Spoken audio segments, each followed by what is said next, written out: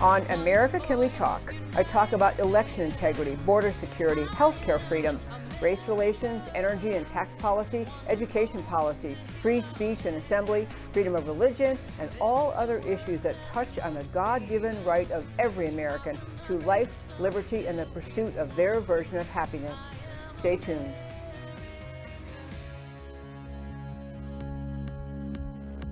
You preach your tolerance, but lecture me. Is there no end to your own hypocrisy? Your God is power, you have no shame. Your only interest is political gain. You hide your eyes and refuse to listen. You play your game. Coming up next, America Can We Talk with your host, Debbie Georgianos.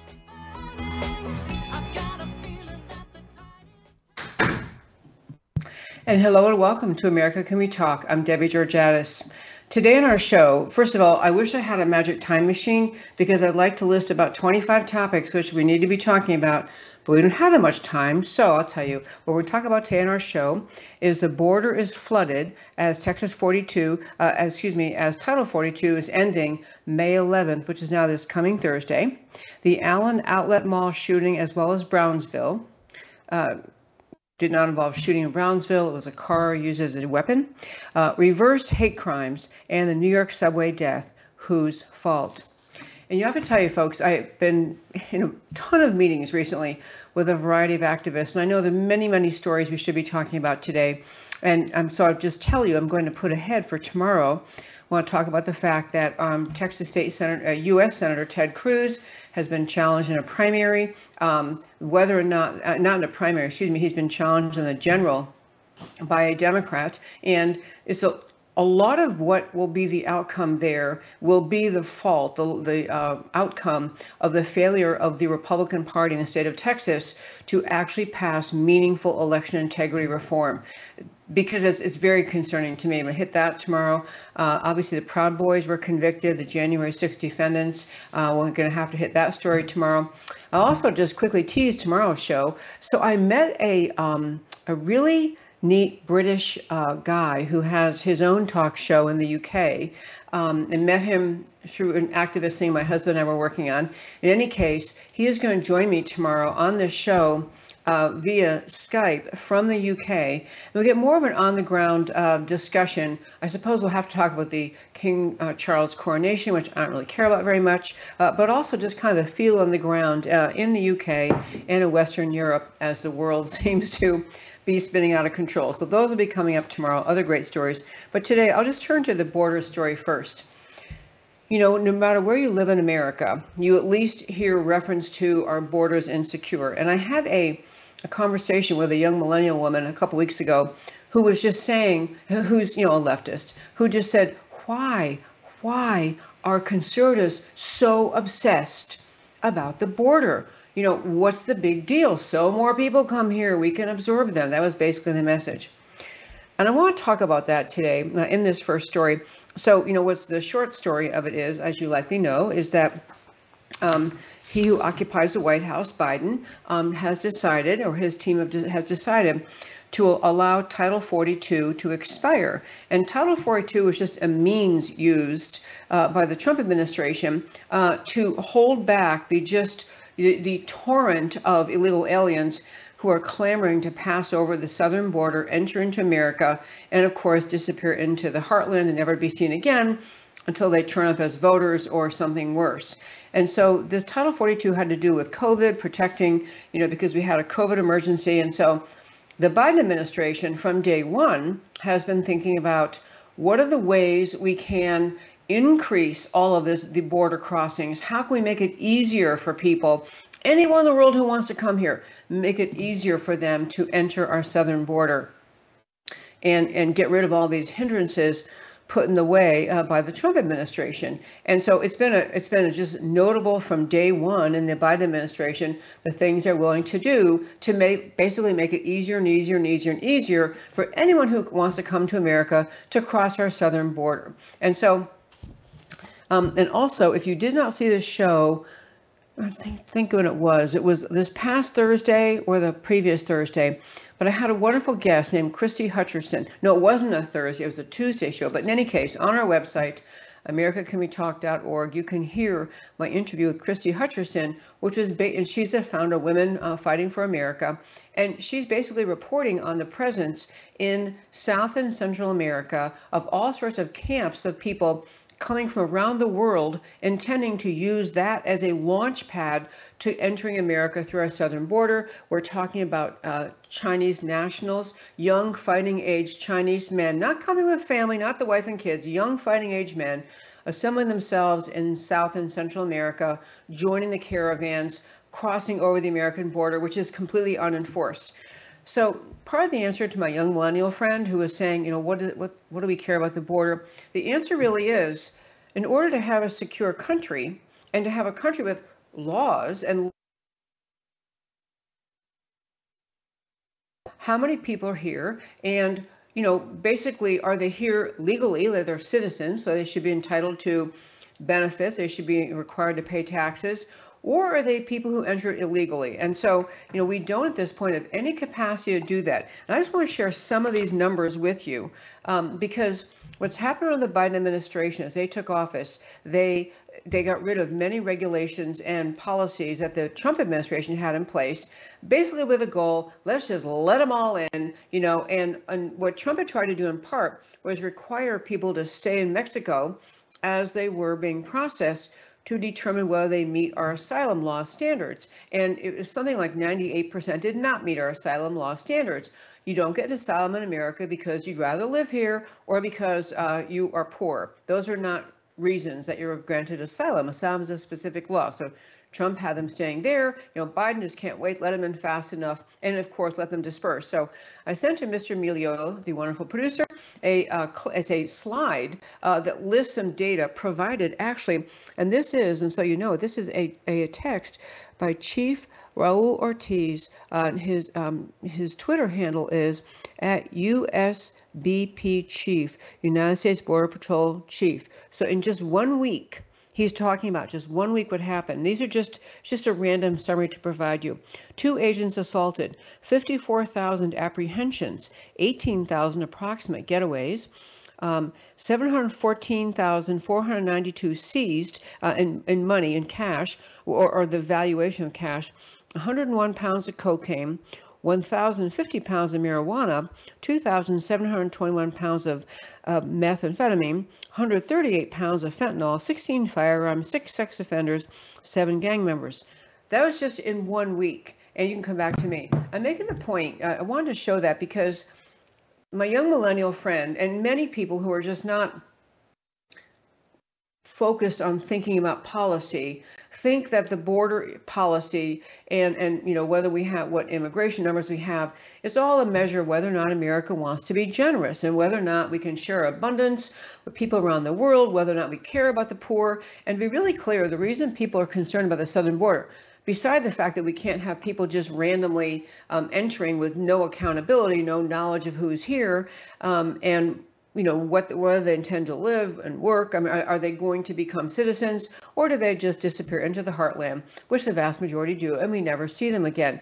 So it's not just that we don't know who's here, it's that dangerous people come here. And we have apprehended at our southern border terrorists, people on the America's terror watch list, whom we would probably catch if they tried to fly into the country, and probably catch if they tried to sneak in, 10 years ago when we used to enforce the border. But these people around the world, brazen, actually dangerous enemies of America, see the southern border as just, hey, it's a place to go. In America, everyone knows they're rich. And so it's the danger of people coming here. It's also in my view, very well-founded, well-grounded concern that the abandonment of the southern border, which is 100% intentional by the Biden administration, the border has not become overrun. And by the way, since Biden took office, it's somewhere in the range, the conservative estimates, 5 million people entering America illegally. I mean, these are the getaways, no idea where they are, no idea what they're doing, including whether or not they are kind of, as some people surmise and are concerned about, whether they are people who are just kind of waiting to be part of the fighting force when the word is given. China openly saying they want to take down America, Chinese nationals at the border, and you have the Biden administration just acting like they can't figure out what to do. And, it's I'll tell you one other thing that just, if you want a hint of the cluelessness of this administration. So you had Biden's border chief, the actual border chief, Alejandro Mayorkas, was asked, okay, so it's this coming Thursday, that Title 42 elapses, and understand there are now 1 million migrants right across the southern border of Texas, right below in the Mexico side of the southern border, 1 million waiting for Title 42 to elapse and for them to pour into America, recognizing we don't have Border Patrol in place even when we had a quasi-normal flow of people. We have an insecure, in fact, in many places, simply non-existent border.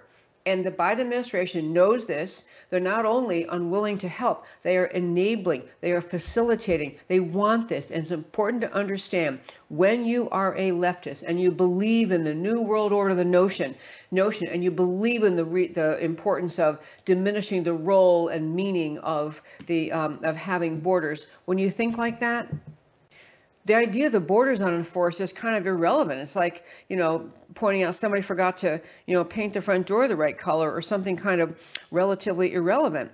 That's how they think, that this border thing is kind of an old school concept of a sovereign nation. And, we're advancing beyond sovereign nations. We're advancing beyond America. So everyone can come in. So Mayorkas is asked, so the May 11th, this coming Thursday, Title 42 is gone. All of these people clustered at America's southern border, the million waiting there, on top of which we have coming up from the Central and South America, hordes more, millions more, who've gotten essentially the mental green light from the Biden administration. Everybody's going to get in. Nobody gets stopped. Go ahead and go. So Mayorkas is asked essentially why this is happening. Why do you think there is this massive horde of migrants gathered at the southern border? The precise question to him was, can you explain why you've seen this big surge of migrants in the last couple of weeks? So he's asked his 6 days before the Title 42 border barriers to be lifted. His answer, and I'm not joking, his answer was, it's very difficult to identify the cause. I mean, he could ask any person living in the border towns, any person living in Texas, any person in America who is, has a pulse and is following the news. Of course, I can tell you why. It's not just that 42 is elapsing. Title 42, that protection of the American citizens is being eviscerated, but it's because America's been sending since the time of Biden. It's like Biden was back there in the middle of things under the 8 years of Obama. They were receiving a message in South America, Central America. America's going to open up their borders. Come on up. We'll find a way to let you in. But he actually said that. Alejandro Mayorkas, who is, Biden's border chief, that's his job. And he said difficult to identify a cause. Can't figure that one out. And actually, I'll tell you something else. A large number of Venezuelan immigrants are making their way up here, which will be a feature in a story later in the show. Many Venezuelan immigrants. So these aren't just people. And by the way, a tiny point, but I always want to remind people, when we have a law in America, we talk about people wanting to come to America and they're seeking refuge. They are coming to America and they want to be accepted here and see whether or not they qualify to come to America, and leaving aside the 1 million a year at least people who legally enter America using our immigration laws. There are those people too. But leaving aside that, you have all these people showing up at the southern border, and they're basically trying to qualify for amnesty. And the amnesty law actually has specific things you have to show, like you're being persecuted, or your religious faith is being persecuted, or the government in your country is coming after you. And so one of the rules of that is that you have to go. If you are fleeing persecution and you just want to find someplace safe, someplace where there's amnesty, what you're required to do is to go to the first bordering country that will accept you. So when you're coming up to America from Venezuela, we're not the first one. There are many countries along the way they had to pass through in some way. So you have these Venezuelans showing up at the border, and of course they can answer, the honest ones, or I shouldn't say, the ones who have a good motive, or at least saying, I want a job, I want shelter, I want food, I want a better life, the usual reasons for people coming up here. But we are now in this country facing a massive, massive overrunning of the American population. You're talking about 1 million just now this week sitting on the southern side of the Texas-Mexico border, who are going to flood over in addition to the 5 million who have entered and not been captured. So we have 5 million floating around, who knows. And by the way, it's a very, very conservative estimate. Many, many experts have talked about the idea that if we don't get the border under control, and we continue the present Biden abandon the border completely policies, which is really all they're doing. Do not delude yourself. They're just trying different policies. The Biden administration policy is abandon the border.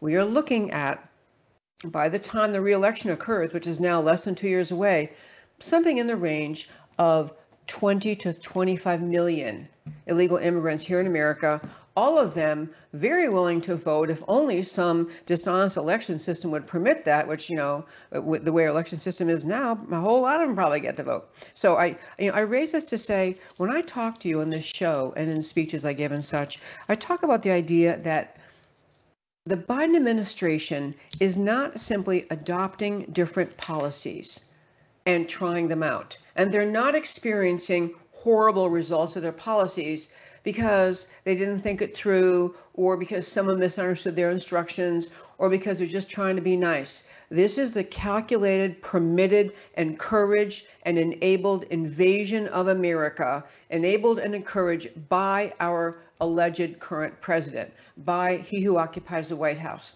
This is a coordinated, permitted, encouraged, enabled invasion of America at our southern border. And, you can hardly get the media to pay attention. I mean, conservative media pays attention. But we're now sitting here on a Monday. This is Monday, and May 8th, and we're looking at 3 days from now, the border overrun. And that's just the first wave of illegal immigrants who are going to pile their way in. There was a video, and I realize the video doesn't have any audio in it. So for those just listening, I'm going to play this video, just a very short segment of how these troops look. They're not troops. Well, they are kind of troops. These illegal immigrant caravans look, piling their way, moving their way toward, in this case, I believe it's toward Brownsville. But in any case, let's quick show that video, Mr. Emilio. And I'll just tell you, for those just listening, you can hardly picture the massive, it's just a long, long, miles long string of people, nearly all fighting age men, nearly all young men, there's a few you see moms and babies, but for the most part, you are seeing young fighting age men lined up, as far as the eye can see, heading their way toward America. So I'll close out this first segment by saying, if we had a sane media, if we had a responsible government, and it should be both political parties unwilling to tolerate what the Biden administration is doing to this country, you would have members of the Senate and members of the House in Washington, as well as the state legislators lined up at the steps of the Capitol, demanding that our government enforce the border. This is a fundamental job of any government, and we have been so dumbed down with the just abuse of America under the Biden administration. We can't muster up the votes in the House to impeach Mayorkas, to impeach Biden for not enforcing the border, to impeach Kamala because she was border czar and did nothing except blather away about climate change. This is it's almost surreal. It's like if someone wrote a book and said, America's going to get to the point where the actual administration charged with enforcing the border isn't doing anything, and the border's being overrun, and we're not sending troops, and we're not building the wall, and we're not protecting the border with a massive invasion. That's what we would have if we had a state, but we don't have that. And so I'll tell you that kind of springboards into some other stories, and we'll share a little bit later. But to end up this opening segment, I will say I am still hopeful that there will be not only an uprising by the American people, by the members of the House and Senate, demanding that the Biden administration close the border, enforce the border. The House could literally say, you know, we have the power of the purse. We're not funding anything you do, President Biden, anything you do until you enforce the border. This is the World Economic Forum mindset. This is the mindset of people who actually don't really care very much. In fact, they don't care at all that the border isn't enforced.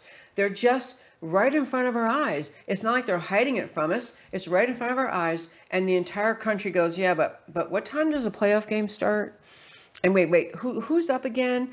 And what time? I mean, we have these, you know, distractions, which we'll talk more about, but we have these distractions in our daily lives. And it's like we're watching as the country is being invaded. Just the border issue. To my sense, by the way, I talk about many issues on this show. I'll tell you the two issues I think that will make or break America. One is the border, which is gone at this point, and the other is election fraud, which is similarly not in any way being contained in any way at all by this administration or any Republican majority state house in this country. We are not addressing election fraud in the meaningful way it needs to be addressed, which is to get rid of all the machines, to use paper ballots. Anyway, wrap up the first five to say, it's hard to believe you can live in a country where the president is enabling the taking down of America, the invasion of the country, and the citizenry, except for the activists who go down there, report, and talk about it. Mostly the American people are going on about their lives and might be kind of mad about it when you ask, yeah, he should really do that. And they don't see it is the beginning of the end of America, or really, as we're now talking, we're past the beginning of the end of America. We're at the point we're watching the destruction, the Marxist takedown of America by this administration right before our very eyes. Okay, I want to tell you, I thought about opening the show, these two stories, and I decided to make them second for a couple of reasons. So you saw likely over the weekend, there was a horrific mass shooting at the Allen Outlet Mall here in Texas, in North Texas. There was also an incident in Brownsville, Texas, at an immigration center where a car ran a red light and plowed into a crowd of largely migrants. And they weren't all migrants, but mostly migrants, and killed 8 people, and I think there's 6 or 7 injured. And so it appeared intentional. The police down in Brownsville said they're trying to decide, was it alcohol intoxication? Was it, just lost control of the car by mistake, or was it intentional? Was it alcohol, lost control, or intentional? Many people on the ground there are reporting to the media that it appeared intentional, that the driver of the car who plowed into this group of migrants, who, by the way, were mostly from Venezuela, which is not a border country with America, in case you didn't know that. They made their way all the way up Central South America to get to America. In any case, but the driver of the car was yelling, allegedly, to some people who were there, yelling, using the F-bomb, effing migrants, and yelling at them, effing migrants, go home. That was the story. Now, I want to tell you an amazing fact about both of these incidents. At the Allen Outlet Mall shooting, as well as the Brownsville, car plowing into the crowd, the driver in the Brownsville case and the shooter in the Allen Outlet Mall case are Hispanic, are of Mexican origin. And I say that for a couple of reasons. I want to share with you why. First of all, I should say, my heart goes out to everyone who is suffering, everyone who lost family members, everyone who's, I'm sorry for the loss of life, the loss of innocent life. It is horrific, and it's horrific. But I want to make 2 other points, and I'm very sorry it happened. Number one, by the way, the Allen Outlet Mall is a few miles from my house. I mean, I just went there, I've never been there before. I'm not a big outlet mall shopper type person, but I did go there one time recently, about 4 weeks ago, because I had a visiting relative. We just kind of walked around and, looked at stuff. In any case, it's a really upscale, lovely area. It is a kind of remote. It's not in the middle of the city. And it's a huge, when I went there, it's a huge place. I mean, massive parking lots and tons of stores. people, it seems like they go there almost as a tourist attraction. I mean, I guess they shop too, but it's just a cool place. In any case, two things of observations I want to make about this. You know, in this country, anytime there is a shooter or other bad guy engaging in bad conduct, the left, the media, the propaganda media, the echo chamber, the anti-American left, which is most media in this country, look for a bad guy who's Caucasian. They can't wait to say, oh, another white supremacist, or or something that tags bad actions onto white men or white women, but mostly white men. And so they're just dying to find some link to white supremacism. But actually, in both cases, the individuals involved were Mexican, or they were of Mexican origin, still prying out the details as the police are digging in here in North Texas as to the guy who did the shooting. And he was killed by police. The one who did the shooting, Allen Outlet Mall, was killed by a police officer. Thank goodness.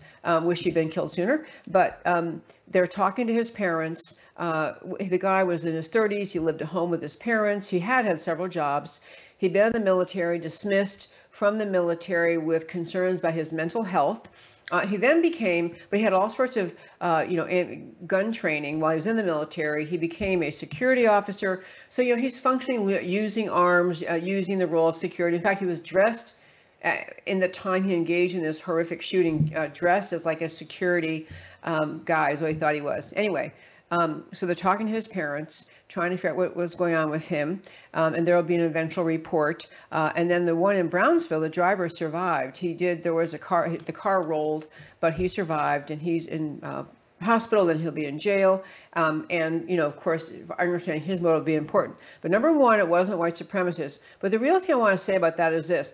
I want to tie back what's happening with the Title 42 dropping and the expected massive immigration the Biden administration is not only permitting, but encouraging and enabling. That is what the Biden administration is doing. They don't want that to be a top of mind in the American mindset. They don't want that story to be the story of the southern border being overrun. They don't want that to be the main story in the news, main story in people's minds. So, they look around for other stories. So they could not be, they look at these stories about Brownsville and the Allen Outlet Mall as good distractions. People will still be, as they should be. You need to be mourning the loss of life. You need to be, and the Allen Outlet Mall is now, they announced permanently and indefinitely closed, which is, for many people, it was, as I said, I couldn't believe how huge it was. It's, it's a place they enjoy going. But in any case, at the very least, the people who are trying to divert your attention from the Biden administration's intentional destruction of America, other stories, they're only too happy to have other stories in the news. Second is, there was some speculation, at least as to the Allen Outlet Mall shooter, as to whether he had any connections to the Mexican cartels who have, who run the border and who run the Mexican government.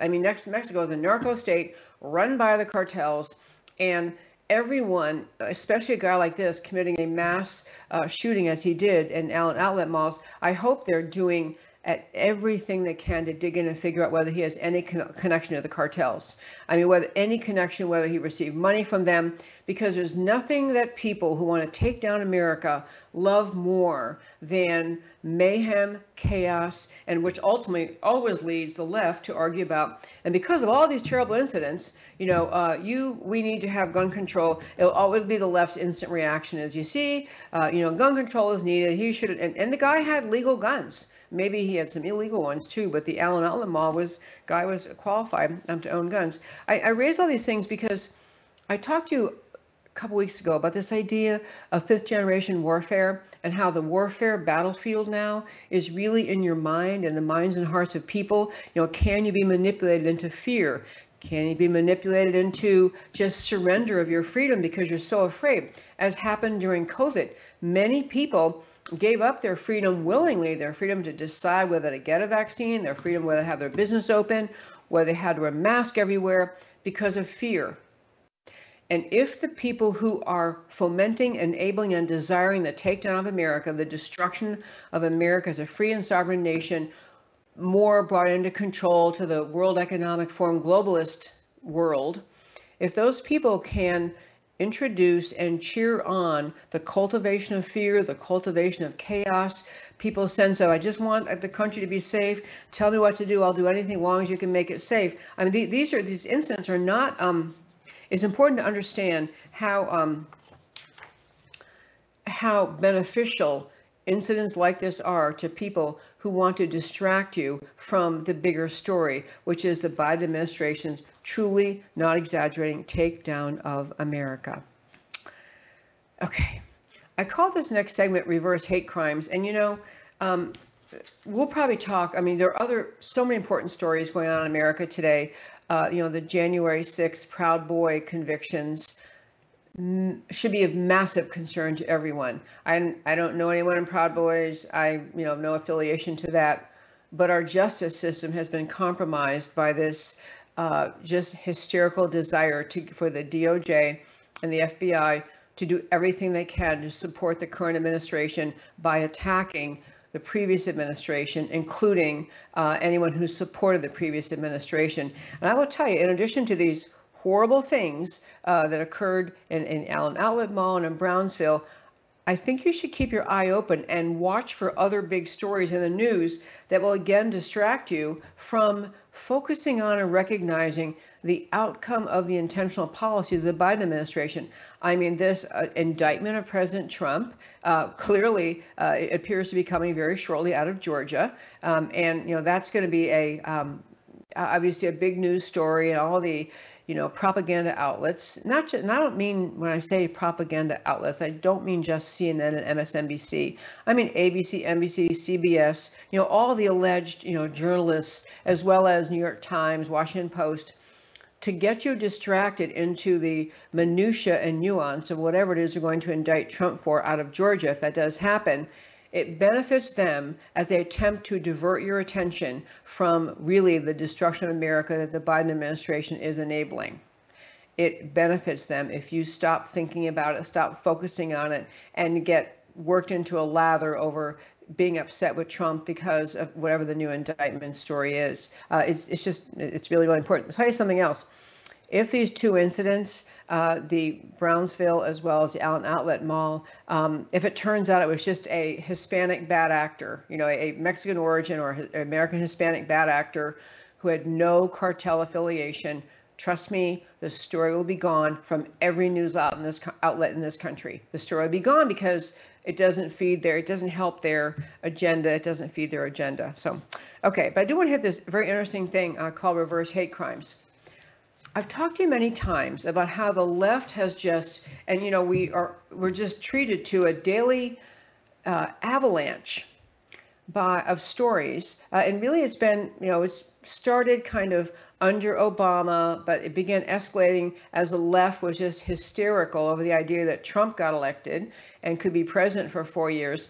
And out of a country where we had growing, good relations, good race relations between American citizens, we had the wonderful, beautiful, extraordinarily important thing of having not just that we ended slavery after the Civil War, but we had the civil rights movement, we had great progress, we had the ending of segregation, of government-forced segregation, many, many, many great things. The country was on track, but the Obama team took advantage of and intentionally manipulated the American people into racial division. It is part of what Obama's signature goal was to bring the Marxism, the socialism he believes in, into America. And it's used this concept of cultural Marxism, where you may not make a whole lot of headway arguing about economic disparity because there's economic opportunity here, but you can exploit and continue to exaggerate the argument about racial tension and racial division and all of that.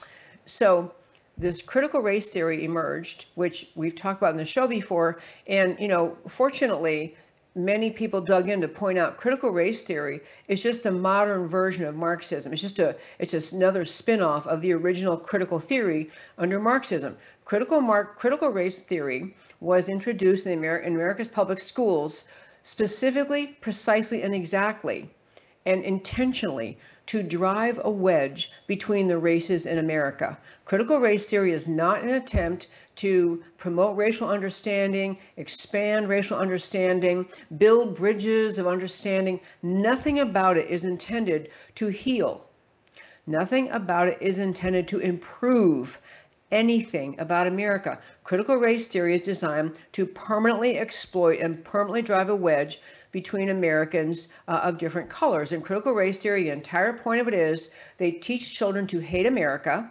It is a fundamental point of critical race theory. You must hate America as founded. You must not accept that the founding of America, excuse me, based originally or in the Declaration of Independence and then spelled out later in the Constitution. That's not the real America. When you're a critical race theory person, the history of America starts in 1619. And I have a reason. I'm coming to this. Let me just plant this seed and I'll tell you why I'm talking about it.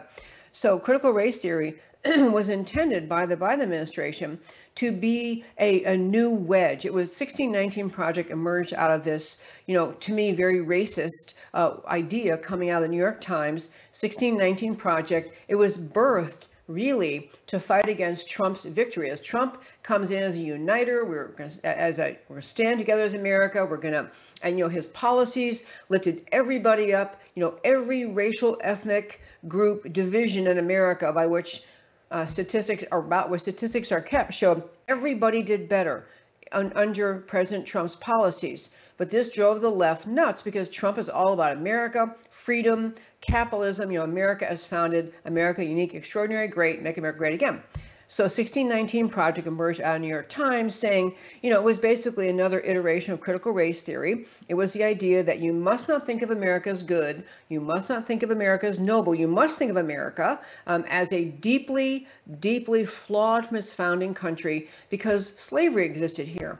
And because slaves were brought to America from Africa prior to the formation of America, which was true around the world. If you're going to say no country can be respected, if they had slavery in their past, you're pretty much left with no countries to even like. But they did this it was nothing about trying to improve race relations. It was everything about trying to divide America permanently along the lines of race, trying to tag white Americans as permanent oppressors. And no matter what you did, what a great life you lived, no matter how much you helped others, critical race theory says your skin color determines your character. We tell you your character because of your skin color, and if you're white, you are a permanent oppressor. If you're black, you're a permanent victim. This is the whole point of critical race theory.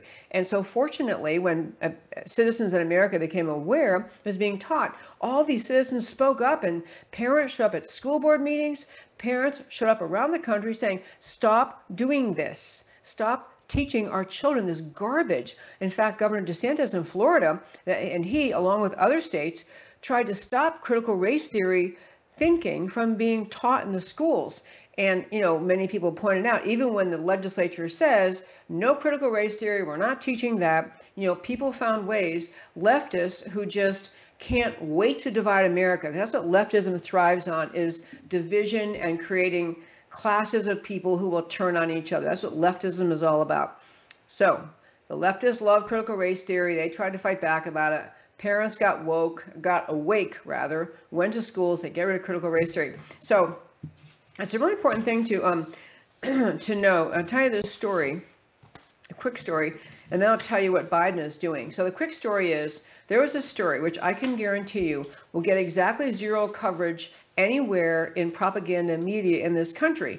But it's important to understand what's the consequence of the left perpetually driving a wedge into race relations, perpetually pushing Americans to see each other in terms of our race, ethnicity, and national origin, skin color, and to drive a wedge of suspicion, resentment, and jealousy between the races, which is what critical race theory is what the left thrives on. So this has been going on. We've had this endless discussion of white privilege, check your privilege at the door, admit your privilege. I mean, just harassing college students in universities around this country to admit you have privilege, it's like before you woke up one day, or you lived your whole life and you did good things and worked hard and got good grades and went off to college, and your introduction to the college experience was to be told you're a bad person.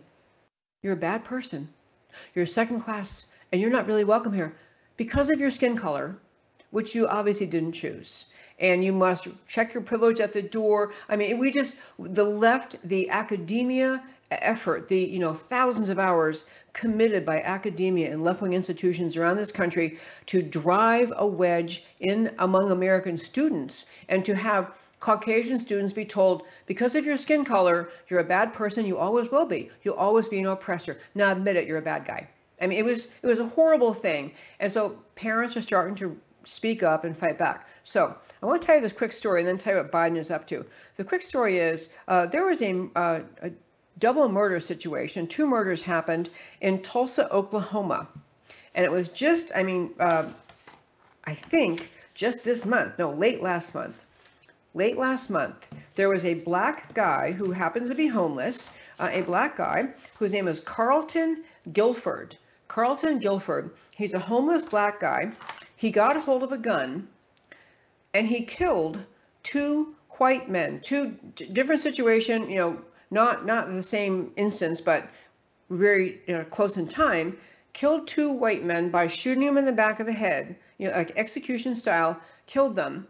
And they were, one was a guy named London Hathcock, 35 years old. He was at the library. He's at a library called Rudisill Library. And the other one was a guy named James McDaniel, 55 years old, who was at a Quick Trip convenience store. And so this homeless guy, Carlton Guilford, shot them both in the head, killed them, and is basically admitting, I did it because I hate white people. Now, clearly, he's homeless. Many homeless people are mentally ill. Many homeless people are mentally ill. In fact, it's why. It's a circular thing. They became homeless because they're mentally ill and they can't handle a job and can't handle life. And then they live on the streets and life is hard. Then it feeds on itself. It's a very sad and bad thing. But in any case, so he killed these 2 people, these 2 white men, total strangers to him. Never met him before in his life. Now I'm going to ask you to think about it. Even though he's a homeless guy, so he's not, maybe he's not reading the news every day, but I'm talking about the infection, the sinister infusion of the poison of critical race theory, white privilege, all of this driving a wedge of hatred between the races, thinking that the left thrives on. And you get a guy like Carlton Guilford, who's obviously got problems anyway. And what his reaction is, well, these must be bad people. I mean, he had no reason to pick them out, except they were white. And ended their lives. I don't know anything about these victims' families, but obviously, most people have someone who's going to be deeply upset. You've lost a loved one. And there was no reason, no provocation, nothing. He's been charged with a hate crime, with a racial hate crime. This guy has, and he should be, but I don't know what the law will be in Oklahoma, in Tulsa, because he may have a capacity to seek, not guilty by reason of insanity. I'm going to guess he's got a good insanity defense. But part of who's guilty of these murders is not just the guy, not just the shooter, but the people in this country who perpetually argue and perpetually discuss alleged and non-existent systemic racism, institutional racism, white privilege, this deliberate pushing of critical race theory, pushing of just, everyone who has a certain skin color is guilty from the moment they're born because of their skin color, and everybody has some other skin color is a victim permanently from birth because of the skin color. This is hideous, it is odious, it is contrary to the very idea of America. America is not perfect, no country is perfect. But our system is not set up, and our country is not premised on the idea that we build culture, society, rights, and laws around skin color. And the left, the whole idea of America, the founding idea of America, this idea, the Declaration that we all have rights from our Creator, simply because we were born to life, liberty, pursuit of happiness. We have inherent rights. We have the right to live in freedom. We have the right to work and dream and achieve. Yes, I understand America's system hasn't been perfect. We have to do a better job of educating, especially low-income children. We have to do a better job of increasing, to the extent we can, opportunities and capacities for all young people, all people, to get ahead in life. But actually, we do a lot of that already. America does a lot of that already.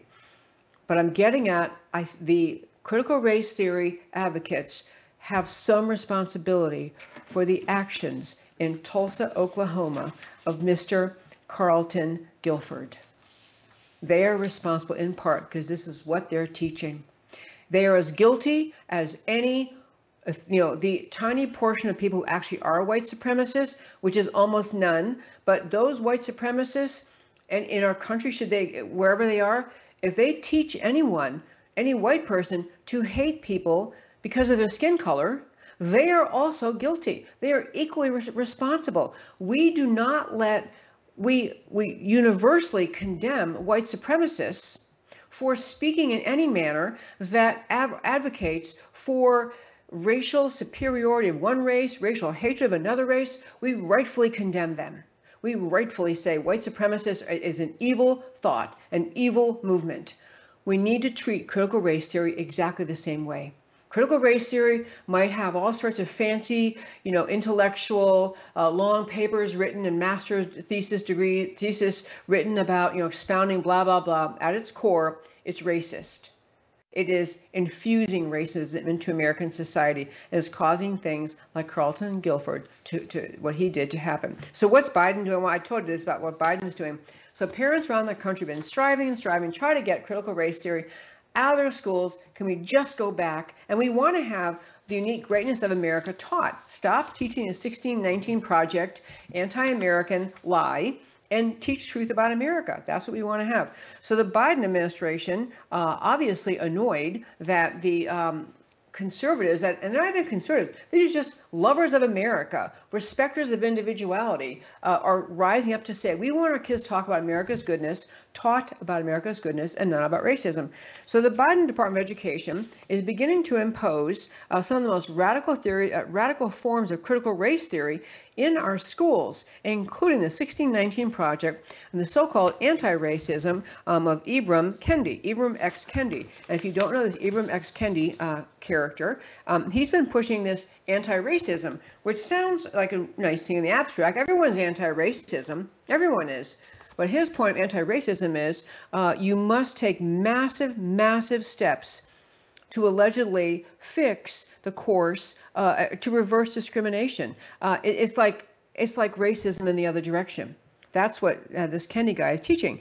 And so the Biden Education Department is pushing this to say they're going to basically condition money on federal money on these very ideas that the conservatives, the pro-America, we're all equal people have been trying to get schools to follow. So proposed new rules establishes priority for grants in American history and civics education.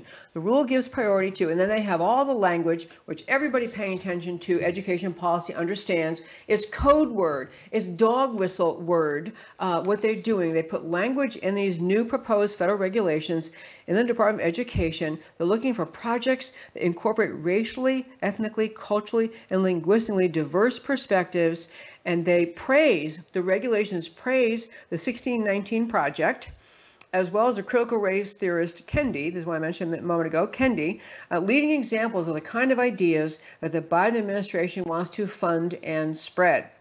Related to that, there's a bill that is sadly supported by one of the U.S. senators in the great state of Texas, John Cornyn, who has an R by his name, which is about all he's ever done as a Republican. But in any case, a new bill hasn't become law, thank goodness. The bill is called Civics Secures Democracy Act. Civics Secures Democracy Act. People were pushing for, we need to return to the teaching of civics, like real civics.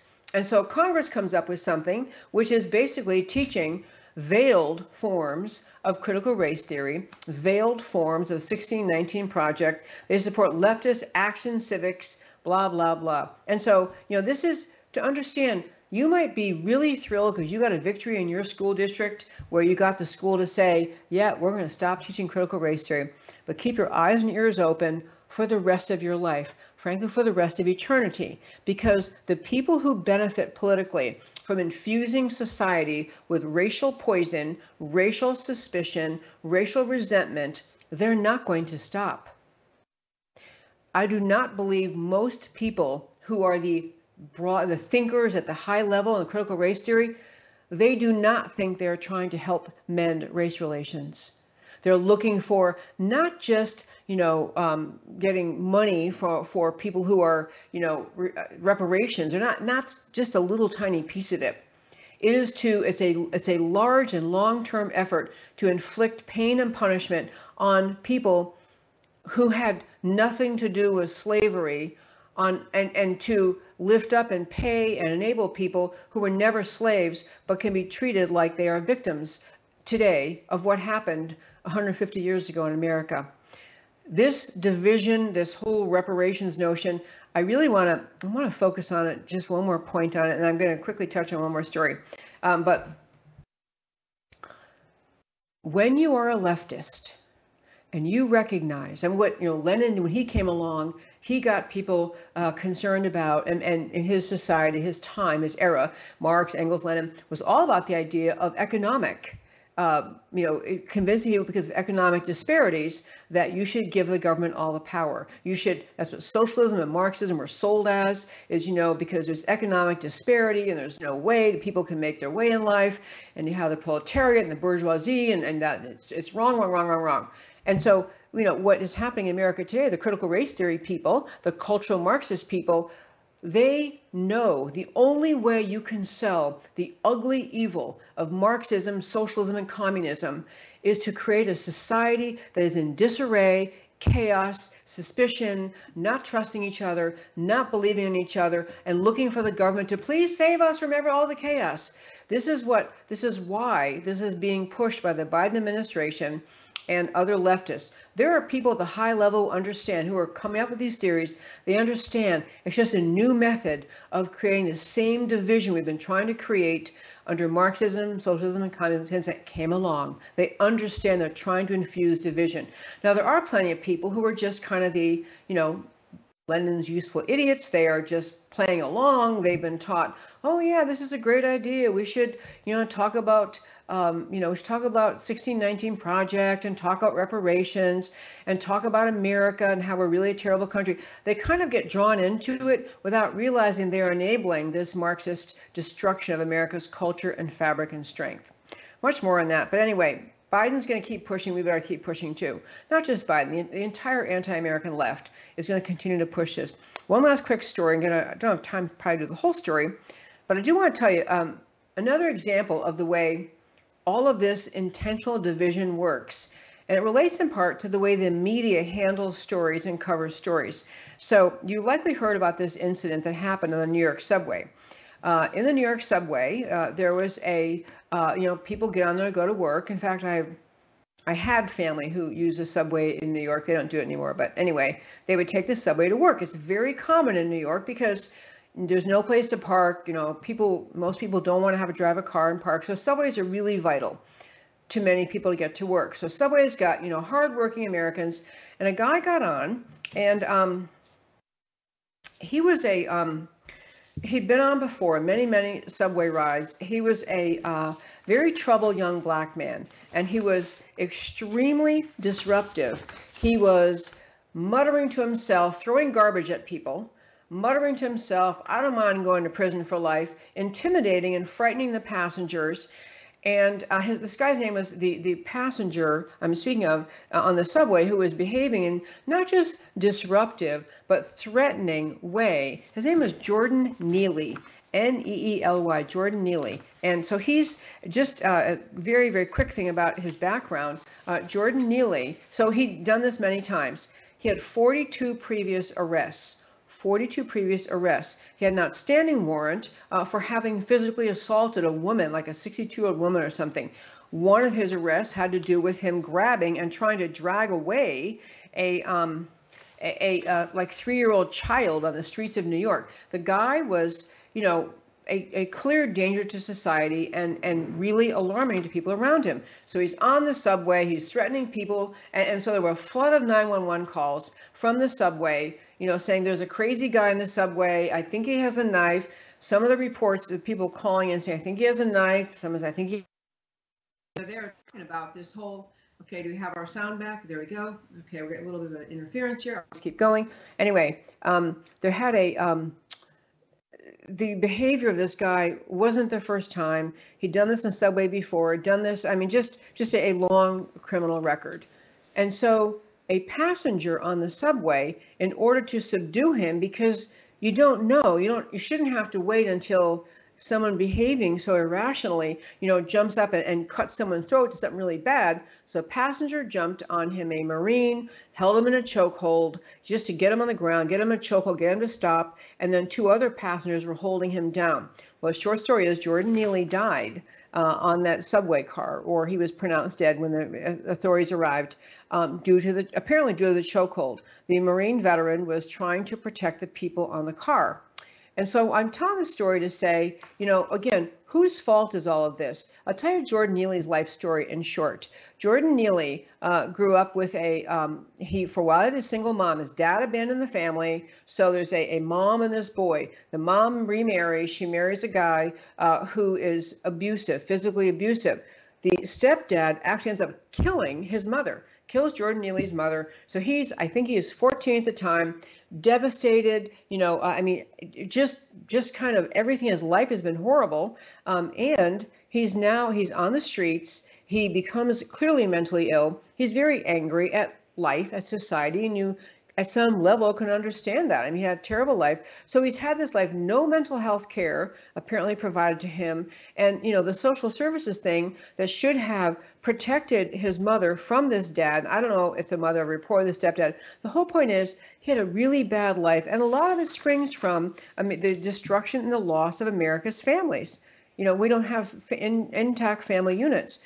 Endless reporting, as I've done many times, about the number of people end up in prisons, end up arrested. It's nearly all, the vast majority, are young men who grew up without a father in the home, who grew up without the centering force of an intact nuclear family. So this guy, this young man did die. The prosecutor in New York is looking into whether to charge the Marine, I guess for excessive force, because he held a guy down to wait for the authorities to arrive and get a hold of him, get him off the subway car. And this Jordan Neely guy died. I am sorry, Jordan Neely's life is like a tragedy. It is a tragedy. It's a tragedy he ever had to live like this. But it's also a tragedy that there are more people responsible than just this Marine. One is being kind of all of American society, and again, leftist policies that have worked to destroy the American family and mock the American family. More to come on this because I'm out of time. I will follow this story because, of course, the DA in New York could hardly wait to charge a white military guy whose actions caused the death of a young man. There are actually more stories to tell, too, about the idiotic media coverage, just the deceptive media coverage, but I'm out of time. But anyway, I wanted to say about this, you always, in looking at these kind of stories, you have to look at the deeper cause. What got this guy to this point? And what in society should we have been doing to try to help him ahead of time? But as all of you know, if you listen to my show very often, I close the show every day by telling you why the stories we talked about today matter to you. So we started our show today talking about the border flooded as Title 42 ends this Thursday, May 11th. Estimates as high as 1 million migrants ready to cross the southern border May 11th. Expiration of Title 42, limiting immigration on COVID emergency grounds. Too bad the expiration was allowed to happen. Even the low estimates are around 700,000 people ready to cross. So we have 700,000 to 1 million people crossing a national border at once. That would be an invasion. Every American with a lick of common sense knows this is an invasion. Border state governors' inaction or weak action is inexplicable, inexcusable. unconscionable. In the face of invasion, governors should do whatever is necessary to stop it. Not the time to ask federal government permission. It's time to act to protect citizens. This isn't a close question, which makes Americans suspect even governors are compromised, including ours in the great state of Texas. When common sense no longer exists in government, chaos is the only possible result. On the Allen Outlet Mall shooting in Brownsville, Allen shooter and Brownsville driver are Hispanic. Suspicion of ties of perpetrators to Mexican cartels and drugs. Suspicion of linkage of the timing of these incidents with the May 11th Title 42 expiration. Are they planned distractions? Are they psyops? When media goes off on white nationalism as the motivation, when that wasn't involved at all, what the heck? Investigation must examine all evidence of cartel involvement. Americans now live with enormous distrust of government. Even tragic, horrific events are questioned. Are they orchestrated, agenda-driven? Government explanations of the perpetrator motivation are questioned. Remember the Las Vegas shooter. Few trust in the integrity of government investigations. This level of distrust in government is dysfunctional to society. It cannot continue. On reverse hate crimes, black man in Oklahoma kills 2 white people because they were white. Incessant CRT teaching, 1619 grievance project, reparations debates. Unstable people can internalize this nonsense. Bitterness and acting out are not surprising. They can be expected. Yet another aspect of tolerating rampant overuse and abuse of allegations of racism. American patriots must step up and speak up as to truth about America. False, unopposed narratives are destroying the country. GOP is pathetically weak and ineffective at opposing the racializing of everything. And the New York subway death and whose fault? Jordan Neely was a tragically broken soul, a criminal record, 42 prior arrests, repeated violence and threats of violence. Video of Marine's effort to restrain Neely do not show malice against Neely, but a desire to protect innocent people. Oh, the Jason Whitlock column, I linked it on my AmericaCanWeTalk.org. Read the Jason Whitlock column on this topic. A brilliant perspective on the cost of family destruction in Neely's life. Media narrative implying Neely to be part of a family of musicians is truly sick and damaging to all who read it, utterly detached from reality, designed to provoke division and racial hatred when absolutely nothing of the sort is justified. Americans are not buying the mainstream media narratives anymore, and that's a good thing. And that, my very fine friends, is America Can We Talk for today. I'll be back in our real studio tomorrow and Wednesday and Thursday. But for today, I want to thank you for tuning in to America Can We Talk every Monday through Thursday at 3 p.m. Central Time. My name is Debbie Georgiadis. Our website is americacanwetalk.org. I do this show, America Can We Talk, to speak up for America because America matters. And I will talk to you next time.